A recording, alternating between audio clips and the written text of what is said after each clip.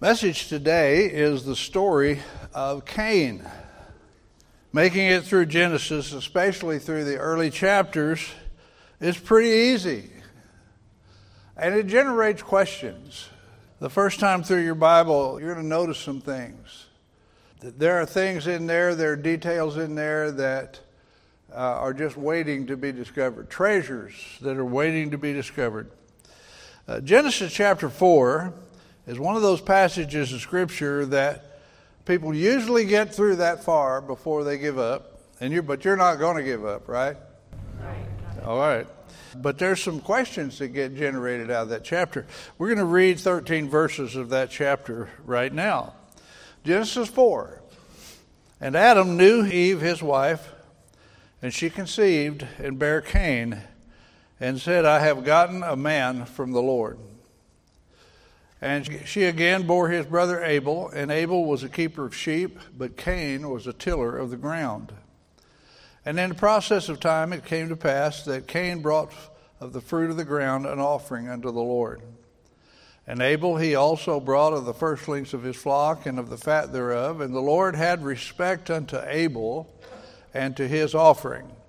But unto Cain and to his offering he had not respect. And Cain was very wroth, and his countenance fell. And the Lord said unto Cain, Why art thou wroth, and why is thy countenance fallen? If thou doest well, shalt thou not be accepted, and if thou doest not well, sin lieth at the door. Or that term's talking about a sin offering lies at the door. And unto thee shall be his desire, and thou shalt rule over him. And Cain talked with Abel his brother, and it came to pass, when they were in the field, that Cain rose up against Abel his brother, and slew him. And the Lord said unto Cain, Where is Abel thy brother? And he said, I know not. Am I my brother's keeper? And he said, What hast thou done? The voice of thy brother's blood crieth unto me from the ground. And now thou art cursed from the earth, which hath opened her mouth to receive thy brother's blood from thy hand. When thou tillest the ground, it shall not henceforth yield unto thee her strength. A fugitive and a vagabond shalt thou be in the earth. And Cain said unto the Lord, My punishment is greater than I can bear. Here in the beginning, and this is the beginning, we find two brothers, two blood brothers, who literally represent mankind. One is righteous and obedient. The other is unrighteous and disobedient.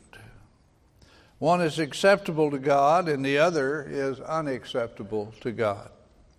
One is a hater and a murderer, and the other is a righteous victim of that hate. When folks find out in the course of business on a daily basis, when they find out that I'm a pastor, I'm often asked various Bible questions, issues about Bibles, passages and things that they've read, maybe didn't understand. And I suppose it's true that most people don't often get the opportunity to have a one-on-one FaceTime with their pastor. Now, of all the subjects in the Bible that I'm asked about, one that is often asked is, why did not God accept Cain's offering? Cain seems to get a lot of sympathy among folks who read this passage. Cain was a farmer. Well, he brought what he had, people say. Surely God understood that.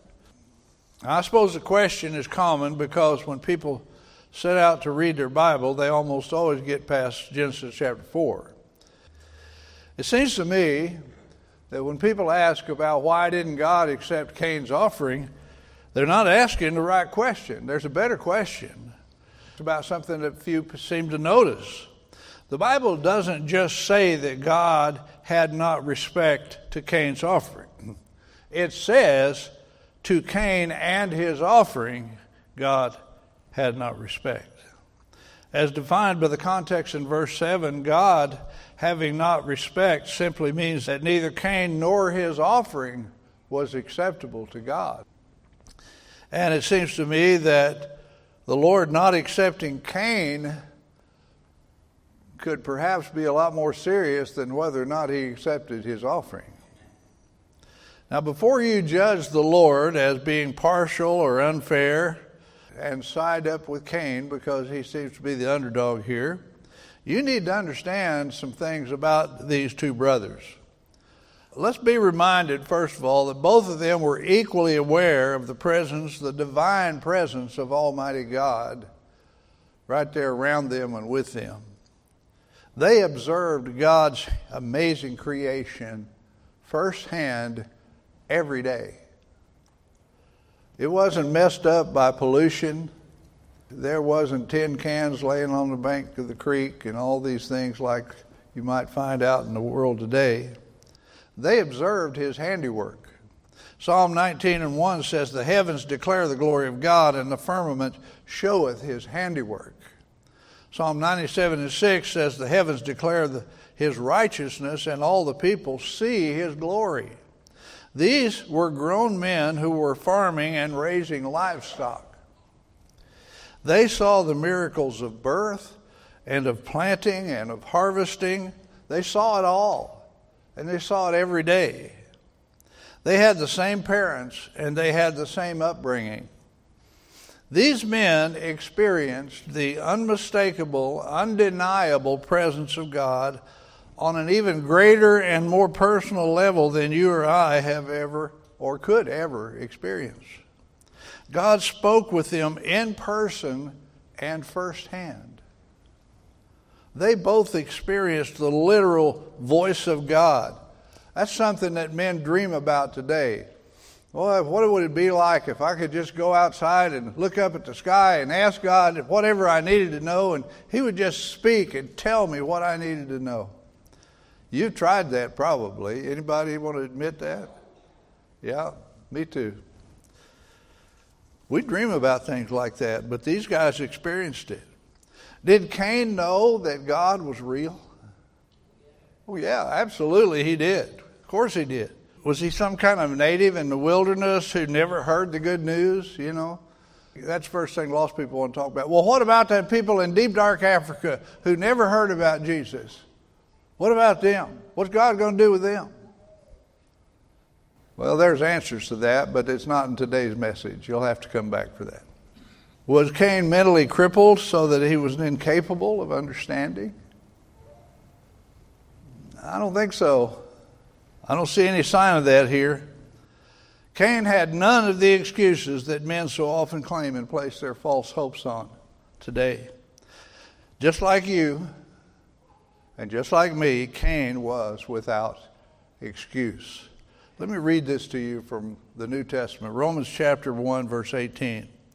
"For the wrath of God is revealed from heaven against all ungodliness and unrighteousness of men who hold the truth in unrighteousness." That's talking about Cain. He was the first one. He knew the truth, but he stayed unrighteous when he didn't have to. "Because that which may be known of God is manifest in them, for God hath showed it unto them. For the invisible things of him from the creation of the world are clearly seen, being understood by the things that are made, even his eternal power and Godhead, so that they are without excuse." Both of these men were taught about sin and redemption. It's apparent from the context that both of these men were taught of God. Here's what it says about that in John chapter 6. Verse 44, Jesus said, "No man can come to me except the Father which hath sent me draw him, and I will raise him up at the last day." Abel, the one who was murdered, the one who was righteous before God, he's going to be raised up at the last day, just like Jesus promised. Jesus said, "It is written in the prophets, and they shall be all taught of God. Every man therefore that hath heard and that hath learned of the Father cometh unto me." They were both taught of God. How else would they even know to bring an offering to the Lord? They wouldn't even know about that if they hadn't been already taught. Whether by dad or by mom or by the Lord himself, they both knew to bring an offering to the Lord. After Cain was rejected and angry, the Lord even explained it to him again. Much like maybe some of you, I don't know. You've heard it. You've heard it again. You've heard it again. And still haven't put your trust in Christ to save you from your sins. That's pretty serious. Which one of these brothers does that make you like? Where's the scripture where Cain says, Lord, I'm sorry. What can I do to be saved? Where is that scripture? Now, you read your Bible. I've been reading it. I haven't found it either. It's not there. No such verse appears, does it? Sin had destroyed these men as it has each of us. Sin does that. Jesus said in John 3 and verse 3, Verily, verily, I say unto thee, except a man be born again, he cannot see the kingdom of God. Most people think that being born again is only in the New Testament. It's not. It's always been around. Sin brings death to our spirit. That's how it works. As it was then, so it is now. Same. When a man places his trust, willingly, readily, on purpose, when he places his trust in the shed blood of Jesus, who died in our place. He died in your place. He was buried and rose again the third day. When he died in your place, he paid a debt that he did not owe, a debt that you do owe. Now you can be a fool and reject that payment that he made for you. When you fail to put your trust in what Jesus did for you, that kind of makes you a Cain. Would you say that Cain, it's hard to talk about names, but Cain was the first fool. He was definitely a fool. To fail to accept that payment that was made on your behalf is perhaps the most foolish thing that anyone could ever do. Our dead spirit, when we put our trust in Jesus to save us, our spirit, which is dead in sins, is made alive forever. It's incredible. It's called being born again, recreated in righteousness and true holiness, the Bible says. John 5:24, Jesus said it this way. He said, He that heareth my word and believeth on him that sent me hath everlasting life, and shall not come into condemnation, but is passed from death unto life. The spirit which is dead in sins is made alive forever, never to be condemned again. Whether you are on Abel's side of the cross, trusting that Jesus will come and die for us, as he did, or whether you're on our side of the cross, looking back to the day that he did come and die and pay for our sin, salvation comes just one way, just one. There's never been a second plan of salvation. And that salvation comes in placing your trust in Jesus. David did it. Moses did it. Abel did it. Seth did it. All those people that are in heaven today that were born on the other side of Calvary, on the other side of Bethlehem, they're in heaven today because of putting their trust in Jesus. Amen. And that's where I'm going, because of putting my trust in Jesus. David described it this way. He said in Psalm 32 and verse 2, Blessed is the man unto whom the Lord imputeth not iniquity, and in whose spirit there is no guile. Both of these men brought an offering that reflected what was on the inside of them. It reflected what they were depending on. The scripture says that God did not accept Cain, nor did he accept Cain's offering. The right and the proper offering was a lamb without blemish. It was the first lamb, the best lamb that he had or could obtain. The truth is that if Cain had brought the blood sacrifice of an unblemished lamb, he still would not have been accepted. Do you realize that? It wasn't just the offering that the Lord rejected. The Bible says, but unto Cain and his offering God had not respect. The reason is because Cain was not a believer. There are a lot of religious people that are wanting to bring a lot of different kinds of offerings to God. They offer their good works. They offer their church affiliation. They offer money, giving, all kinds of different things people want to offer to God. Cain, his offering that's recorded in the Bible is looked upon with admiration and favor by a lot of people. They think, well, Cain, he gave the best of what he had. He did what he could do. No, he didn't do what he could do. He could have put his trust in Jesus that was promised to come. And he could have demonstrated that trust by bringing an acceptable offering. Cain was not a believer. Cain was still a child of the devil, like every one of us either were or still are.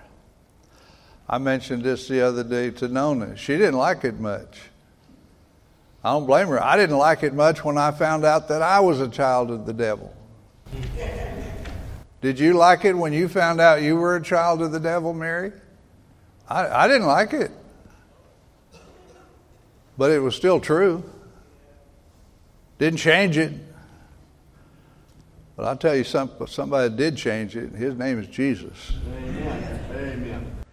1 John 3:11 says, for this is the message that you have heard of him from the beginning, that we should love one another, not as Cain, who was of that wicked one and slew his brother. And wherefore slew him? Because his own works were evil and his brother's righteous. If Cain was rejected, and he was, it was because God knew what was in Cain. In John chapter 2, there's 3 verses here that tell us a little short story of when Jesus went to Jerusalem during the Passover feast. And this was at a point in time in his ministry where he was performing a lot of miracles. The Bible says there were people being brought to him that had all kinds of sicknesses, and he healed them all, it says. It says in chapter 2, verse 23, that now when he was in Jerusalem at the Passover in the feast day, many believed in his name when they saw the miracles which he did. But Jesus did not commit himself unto them, because he knew all men, and needed not that any should testify of man, for he knew what was in man. Now, did you catch that? Jesus knows what's in you. He knows if his Holy Spirit resides in you or if he doesn't. He knows if your spirit is dead in sins or if it's alive unto God. He doesn't just know it. He's the one that, if you are saved, that caused it. He's the one that did it. Cain brought the fruit of his own works because that's all he had to offer God. What are you going to do when you stand before God one day and the only thing that you've got to offer God is how good you've been? You going to be excited about that? Happy about that? I don't think so. As it was then, so is it now. Ephesians 2:8-9, for by grace are ye saved, not through faith, that not of yourselves. It's a gift of God, not of works, lest any man should boast. Proverbs 15:8, the sacrifice of the wicked is an abomination to the Lord, but the prayer of the upright is his delight. Isaiah 64:6 says that we are all as an unclean thing, and all our righteousnesses are as filthy rags, and we do all fade as a leaf, and our iniquities like the wind have taken us away. Every year, as he had been taught, Abel brought a blood sacrifice to the Lord, signifying his faith in the coming Redeemer. There is no doubt that Abel gave other offerings as well, as these practices were handed down of generations to come that would demonstrate what they had learned back then. Later, under the law, the sin offering was a remembrance that was made every year. With us, because the real Lamb of God has come and all has been fulfilled, that is now complete. Absolutely accomplished in full. Hebrews 10 in verse number 3 says, "But in those sacrifices there is a remembrance again made of sins every year. For it is not possible that the blood of bulls and goats should take away sins." Verse 12 says, "But this man," who's he talking about there? Who do you think that is? But this man, what's his name? Jesus. Okay, you're with me then. "But this man, after he had offered one sacrifice for sins forever, sat down on the right hand of God, from henceforth expecting till his enemies be made his footstool. For by one offering, he hath perfected forever them that are sanctified." Amen. God set me apart unto himself because of the offering that Jesus made on my behalf. Why was Cain not acceptable? Because he was a child of the devil, because he was not a believer. When from the heart you put your trust in that blood that Jesus shed for you on the Calvary, God will accept you. And then he will also accept your offerings. If you're saved, if you're born again, you can offer acceptable sacrifices unto the Lord. You can offer the sacrifice of praise. Amen. Amen. You can do that, and it's acceptable. You can offer the sacrifice to God's house. You can offer the sacrifice of your faithful presence in God's house. The sacrifice of your participation in the work of the Lord in this place. The sacrifice of making Jesus preeminent in your life. Who's the number one figure in your life? Some of you ladies might say, well, my husband. Maybe not. Now, what can I say? No. Jesus is the number one figure in our life. Colossians, look at verse 12 of chapter 1. "Giving thanks unto the Father, which hath made us meet to be the partakers of the inheritance of the saints in light, who hath delivered us from the power of darkness, and hath translated us into the kingdom of his dear Son, in whom we have redemption through his blood, even the forgiveness of sins, who is the image of the invisible God, the firstborn of every creature." Don't you wish this was talking about you? For most of you, it is talking about you. Definitely talking about me. "For by him were all things created that are in heaven and that are in earth, visible and invisible, whether they be thrones or dominions or principalities or powers. All things were created by him and for him. And he is before all things, and by him all things consist. And he is the head of the body, the church, who is the beginning, the firstborn from the dead, that in all things he might be number one." That's what that means. Having the preeminence means that he might be number one. Like Cain, I wasn't acceptable. Like Abel, I was made acceptable in the beloved. And Jesus is the beloved. "To the praise of the glory of his grace, wherein he hath made us accepted in the beloved, in whom we have redemption through his blood, the forgiveness of sins according to the riches of his grace." Are you in that group that Abel was the first one of? Well, technically, I suppose Adam and Eve might have been the first ones. Or are you still standing with Cain? Not a good place to stand with Cain.